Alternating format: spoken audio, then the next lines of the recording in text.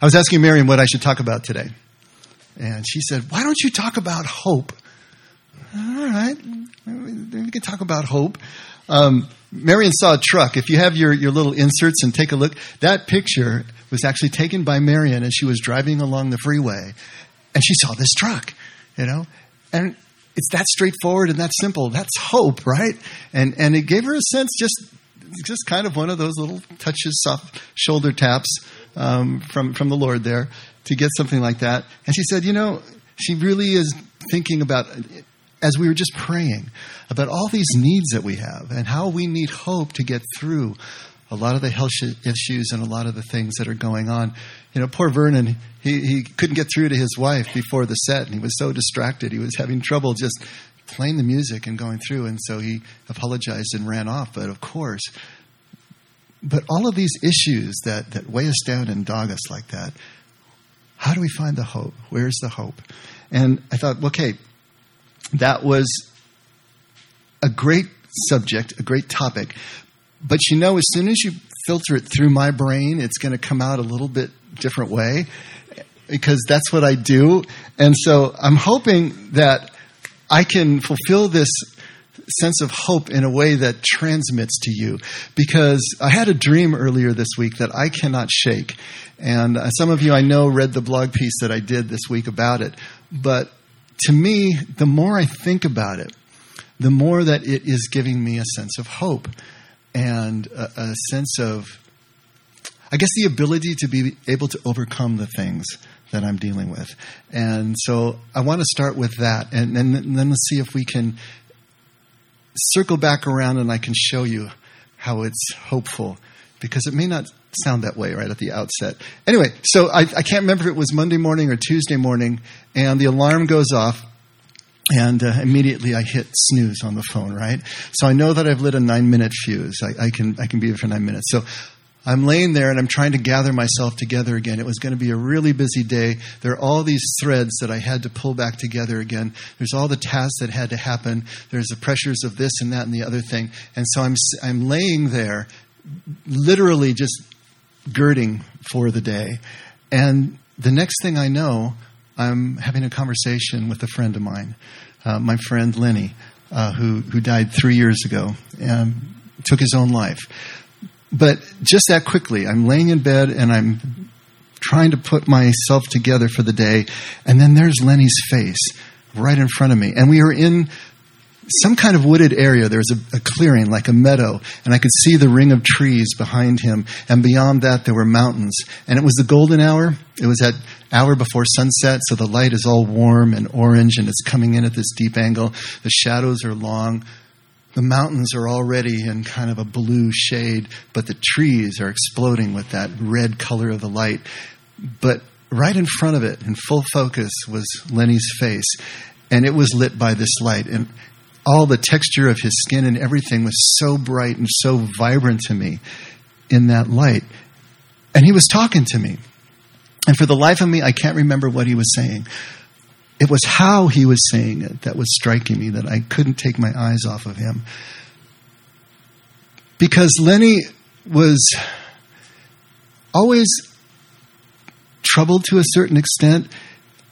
Our relationship started with me as his pastor, and then counselor, and then friend. It kind of worked that way. So my conversations with Lenny were always sort of predicated on a question of his or an issue of his that we were working through. And so it was clearly kind of teacher-student sort of relationship.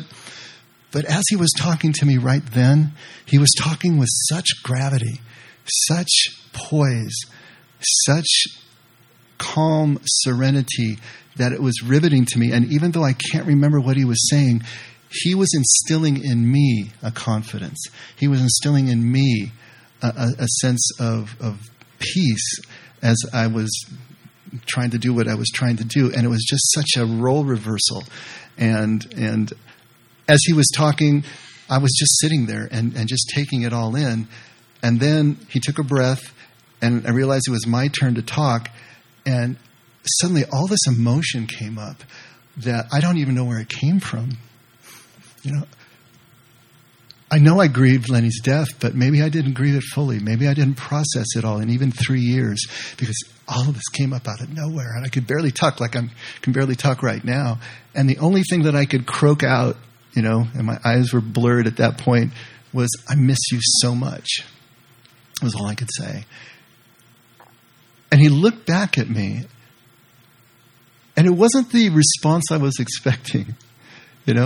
He looked back at me not with sadness, and certainly not with regret, not even with sympathy necessarily for what I was going through. It was just sort of this quiet knowing. It was an understanding. He understood what I was saying.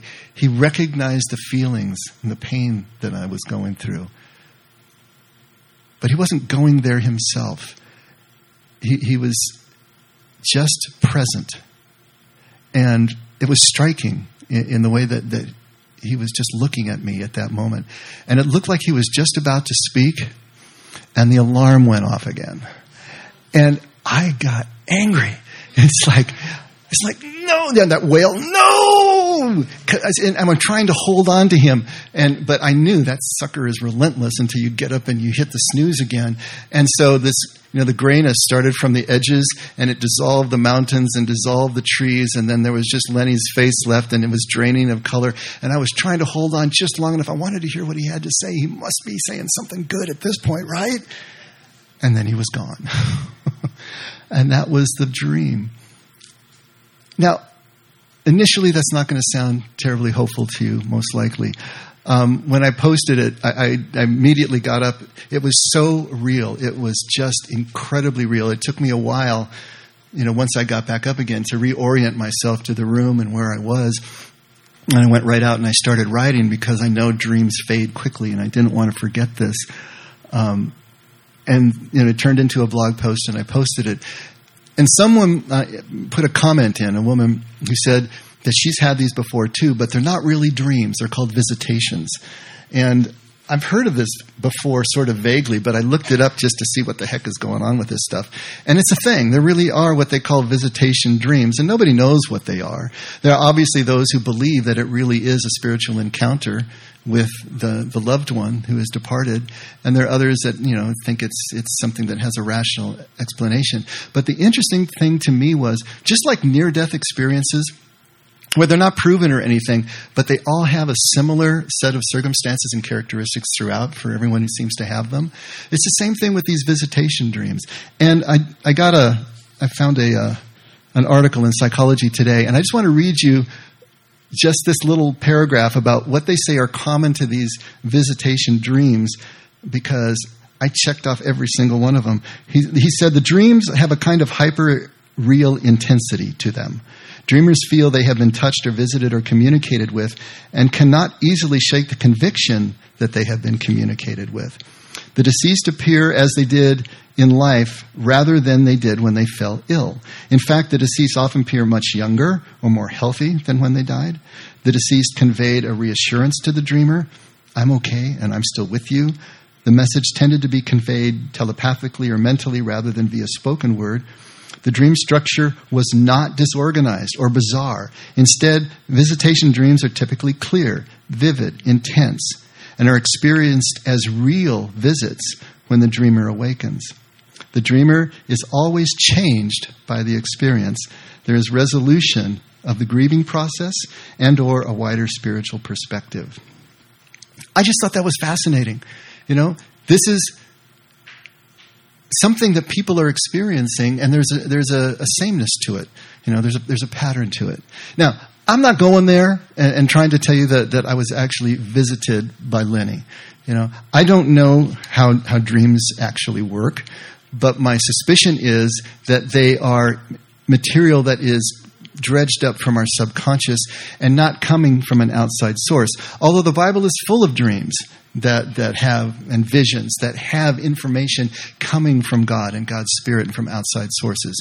And so the dreamer is now knowing something that he or she couldn't have known before. I'm not saying that happened to me. But even if this was something that was dredged up out of my subconscious, to me that even makes it more fascinating.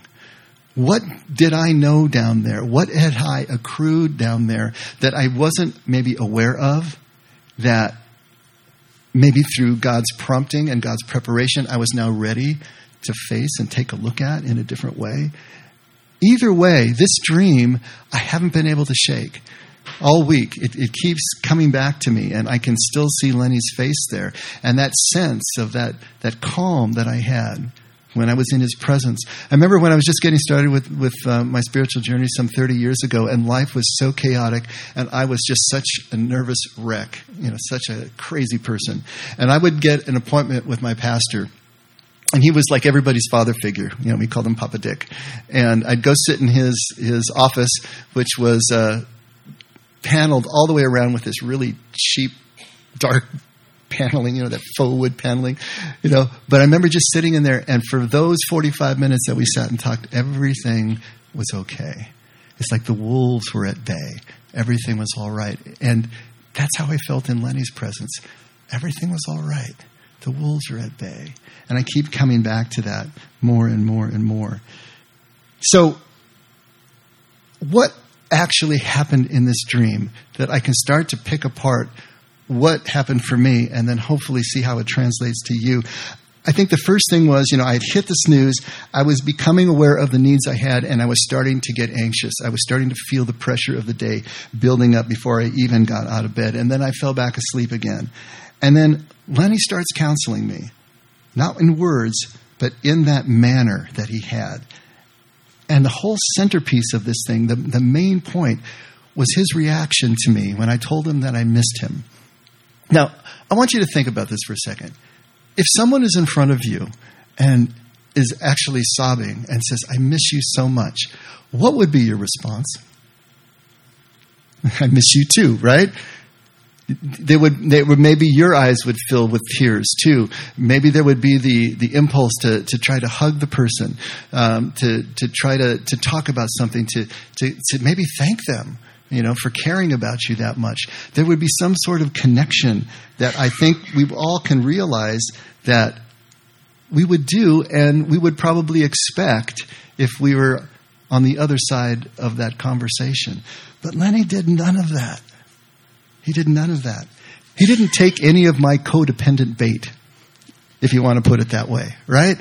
I mean, I'm putting this stuff out there, and he's not going for it. He wasn't flattered. He didn't look flattered. He didn't even look pleased, necessarily. He didn't smile. It was just that knowing sort of glance. And at first I thought that he was completely just unconcerned with my pain. But as I think about it, that's not it. There was this understanding that he had. And now I'm thinking that he was unconcerned with the source of my pain, not the pain itself. He recognized that. And if you think about it, what pain did he go through in the last few weeks of his life, the last few moments of his life? He knew the pain. He knew it much more intensely than I have felt it. But he seemed to be unconcerned with the source of it, I think. And that caused him to have that response that was so measured, right? Now, he didn't get a chance to reply, but there was a sense that I had that he was looking at me through a different kind of perspective, a wider perspective, a deeper perspective that had changed everything from his point of view. Think about that. Jesus in Matthew 22, I think he gives some voice to this changed perspective when he says that you all don't understand. He's talking to the Sadducees. You don't understand what's going on here. He said, in the resurrection, in the next life, nobody's going to be given in marriage. They're going to live as the angels live. And that's always been striking to me because that is talking about a reality that is so different than the reality that we occupy here as human beings. To not be given in marriage, to not have a significant other, to not have a best friend or a circle of friends, to not have anyone that you can tell your secrets to have literally no secrets. Jesus is talking about a reality that is so filled with unity and connection that we don't need to pair off in graduated ways to be able to find the kind of unity that we're looking for as human beings. Everything is going to be that unified. Everyone is going to be that connection. Everyone will be our best friend.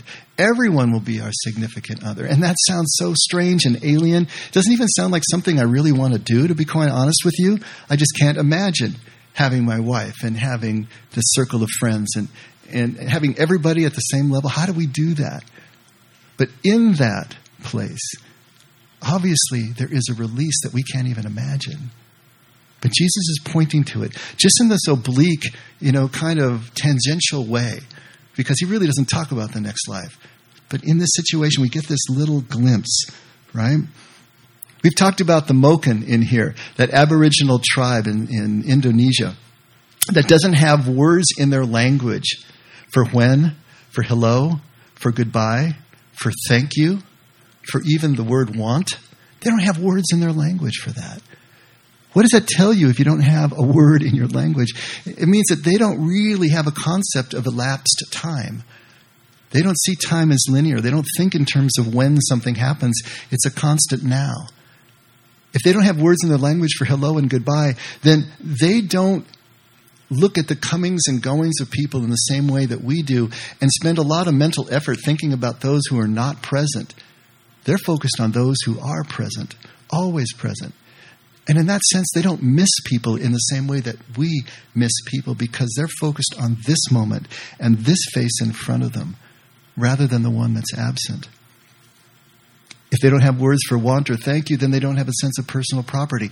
It's such a different way of approaching life, which I think is mirroring what Jesus is talking about in the next life. We don't have these personal connections. We don't have this is mine and that's yours and I hold on to this and withhold that.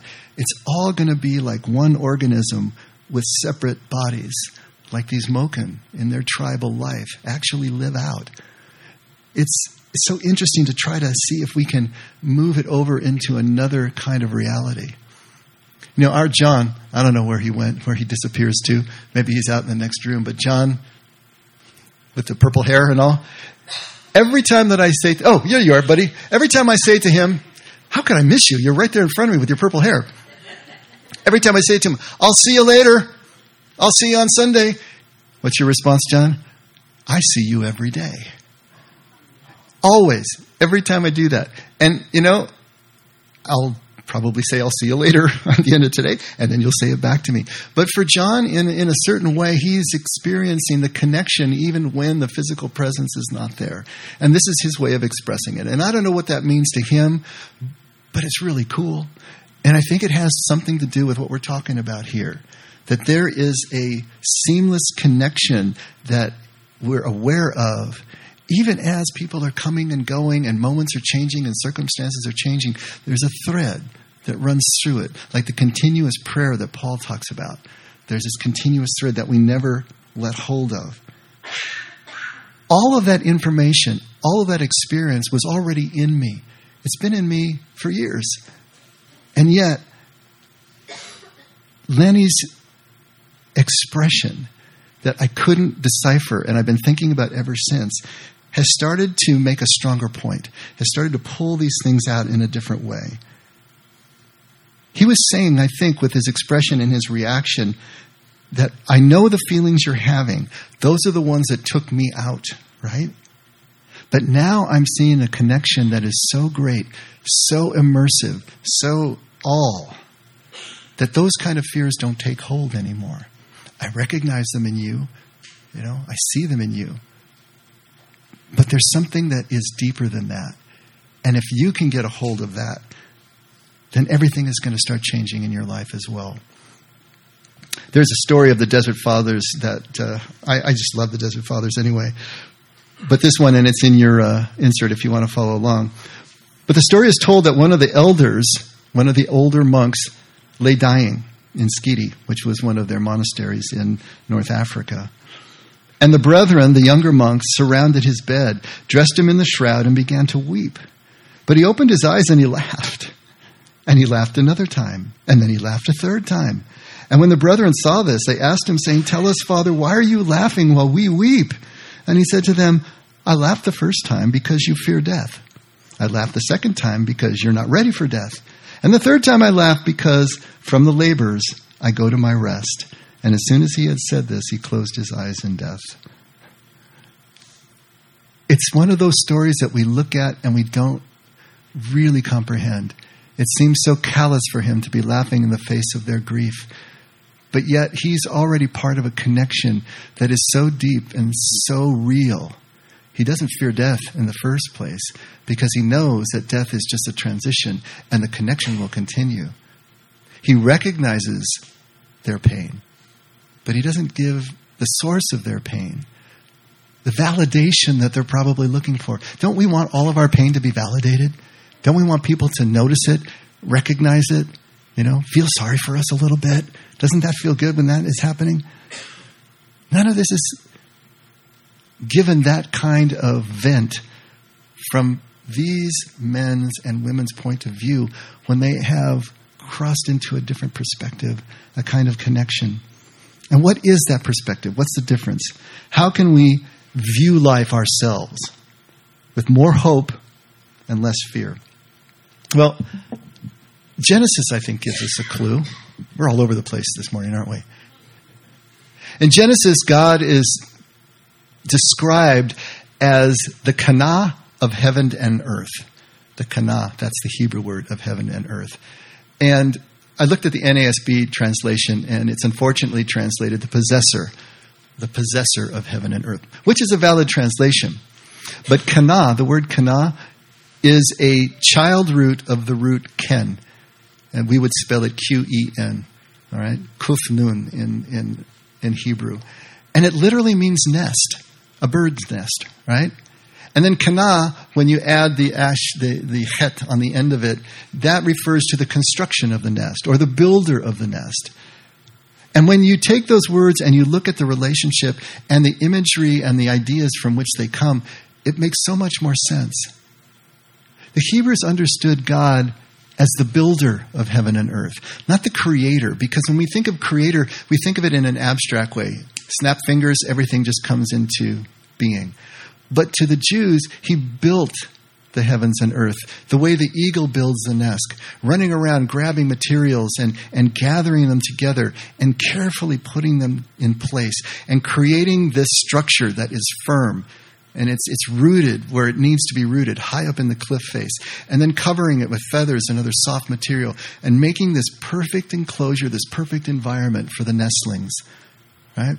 They will have this perfect environment in which to grow, in which to get to the place that they can take off on their own and fulfill their purpose as eagles themselves. This is the way the Jews looked at the earth. God was the builder in the same way. He has created this whole universe, the heavens and the earth, as this perfect environment for us in which we can grow and mature and be nurtured so that we can fulfill our purpose as human beings. I remember when I first encountered this, I was thinking, it's sort of like the world, our lives, are one of those padded playpens that you put babies into. You guys have one of those yet? Okay. And it's got the padding everywhere. It's got the soft netting. And the netting is just right so you can't get into it and you can't get stuck and you can't get choked. I mean, everything in that playpen is designed for the safety of the infant. That infant literally cannot get hurt in there because they can bounce and they can do this and they can throw themselves against it and they're not going to get hurt. And it's almost as if this is what God has done in the world. Created an environment in which what is essentially us, who we really are, cannot get hurt. And you're probably thinking, well, that's absolutely ridiculous. Just look at the headlines, will ya? Come on, look at what's going on in this world. People are dying every day. People are being tortured. There's terrorism. There's all these horrible things going on. Children are being abducted. How in the world can you say that God has created some sort of ideal environment for us in which to grow? That's a difficult question to answer, but what I would say is that yes, our bodies are subject to all sorts of frailties. Our bodies are subject to pain. But what is intensely us, who we are at core, who we are in Christ, who we are in God, that can't be touched. What survives this life can't be touched. And this life, with its pleasure and pain and equal measures of suffering and pleasure, is just the right mix somehow that allows us to grow and find our place and become the mature people that we were designed to be. We don't grow without pain. We've talked about that. We all know that at a certain extent. Obviously, we'd like to do without some of the immense trauma that we go through. But this view here that the Jews had is very instructive, because they look at life this way. God has created a space for us to be able to become who we need to be. And I'm wondering if Lenny's reaction, whether it came from inside myself as a dredging up of my subconscious, was trying to point that out. You have forgotten this along the way. You have given in to the waking dream that all of these things that beset you right now, these things that are creating the anxiety in you right now, the things that are taking away your sense of hope or optimism for the future right now, are the things that really don't matter in the long run. Whatever circumstances that we find ourselves in, we can go where we need to go as people. In fact, maybe we can go there better when they are more adverse. We take the larger leaps when they are more adverse. But nothing says that God's environment for us is still not the ideal one that we need to be in. That still isn't completely safe. Obviously, I want my pain validated. But the real comfort that I'm seeking is coming from this other perspective, where pain is overshadowed, not validated and lifted up and given more weight in my life, but overshadowed and dispersed with this overwhelming sense of connection and shelter. Christian martyrs, have you ever read any of the lives of the saints and the lives of the martyrs? It is incredible, in the face of the torture that some of them went through, in the face of impending death, the attitude that they had, the perspective that they had, what they were able to say that was still so hopeful and optimistic and absolutely rock certain and assured that everything was going to be okay. Everything was going to be well. In those kind of circumstances, how do you do that? With some sort of glimpse of this underlying connection that undergirds everything. Has to be. What did they see? Well, I'm thinking they saw the nature of the nest. I'm thinking somehow they saw the environment that God has created for us and saw how good it is. Now, Jesus uses a different image. He uses the image of the sheepfold. And ancient sheepfolds that we've talked about in here before were rude constructions that the shepherd would just basically throw up some rocks on three sides, usually against a hillside or a cliff face or something, and then leave an opening, not even putting a door. And they would drive the sheep into the enclosure, and sheep, not being the brightest bulbs on the tree, they won't even jump over a fence. They won't think to do that. So they'll just stay where they're put. And then all the shepherd had to do was sleep in the openings, literally becoming the door of the sheepfold himself. And they wouldn't step over him either. And so in that safe environment, nothing is going to harm the sheep. And Jesus at John 10, look what he says. Truly, truly, I say to you, I am the door of the sheep. See, that doesn't make any sense to us unless we understand how these ancient sheepfolds were constructed. I am the door of the sheep, and all who came before me are thieves and robbers. But the sheep did not hear them. I am the door. If anyone enters through me, he will be saved, and will go in and out and find pasture. The thief comes only to steal, kill, and destroy. I came that they may have life and have it abundantly. I am the good shepherd. The good shepherd lays down his life for the sheep. He who is a hired hand and not a shepherd, who is not the owner of the sheep, sees the wolf coming and leaves the sheep and flees, and the wolf snatches them and scatters them. He flees because he's a hired hand and not concerned about the sheep. But I am the good shepherd, and I know my own, and my own know me, even as the Father knows me, and I know the Father. and I lay down my life for the sheep. Now, I know that reading this probably doesn't sound real safe to you because there's a lot of imagery of getting got, right, and scattered. But what Jesus is saying is the safety is with the Good Shepherd. The safety is within my sheepfold. No wolves, no thieves can touch you, can touch us in the nest, in the sheepfold. And even if we get hurt, even if we get lost, what does the Good Shepherd do? Leaves 99 for the sake of the one who is lost and will not rest until that one is found and brought back with joy and celebration. These are images of real connection, images of safety. And David uses the same image, doesn't he? And certainly probably the most famous psalm, but maybe one of the most famous passages in all of Scripture. And it's got to be read in the King James. The Lord is my shepherd, I shall not want. He maketh me to lie down in green pastures. He leadeth me beside the still waters. He restoreth my soul. He leadeth me in the paths of righteousness for his name's sake. And yea, though I walk through the valley of the shadow of death, I will fear no evil, for thou art with me. Thy rod and thy staff, they comfort me. Thou preparest a table before me in the presence of mine enemies. Thou anointest my head with oil. My cup runneth over. Surely goodness and mercy shall follow me all the days of my life, and I will dwell in the house of the Lord forever. Amazing. But still, he finds himself in the presence of his enemies, right? But it's no cause for fear, no cause for alarm. In the nest, in the fold, he's safe. All is well. What is hope? What is this hope that we're looking for? Normally, we think of it as an expectation or a belief in a good outcome, an outcome that we want, but something that is still not yet realized. That's the sense of hope, isn't it? It's not yet realized, but we hope that it will be realized. What I think Lenny is doing was reminding me that I already had in myself a much more radical understanding of hope. But maybe I wasn't ready to really let it play out in my life.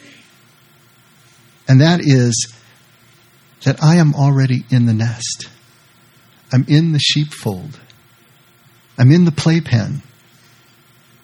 Nothing can hurt what I really am. Nothing can harm my real purpose in God.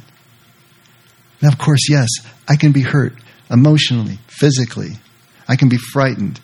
I can be stressed. But more and more, I want to start reacting to my own pain the way Lenny did in reacting to mine. Calmly understanding, but not reacting, not validating, not building it up, but pointing to the source of all connection in a different way. Seeing pain as part of a bigger whole. And now what came to mind as I was thinking about this is Julian of Norwich. She said, sin is behovely, which is an archaic word that means sin is still useful. Sin is necessary, right? It's necessary for us to grow. It's necessary for us to learn. It's necessary for us to retain our sense of vulnerability, our sense of humility, our sense of dependence. The things that we do wrong, the pain that we feel, the consequences that we absorb are reminding us of the relationship that we have with our God as dependent children. But in the midst of all of that, all is well. All continues to be well. All will always be well. And I think that's the message. If we can get to that place where our pain does not overwhelm us, we recognize it, but we see it in this larger perspective. And we always see the thread of connection running through everything and never leaving or forsaking. Then the hope becomes something that's grounded in the now, right here, We're not waiting for it to be realized, and that changes everything. I'm not there. But thank God for Lenny, who gave me a little bit of a piece that I can grab onto and keep working toward. I thank God for him in my life and in all our lives. Let's pray.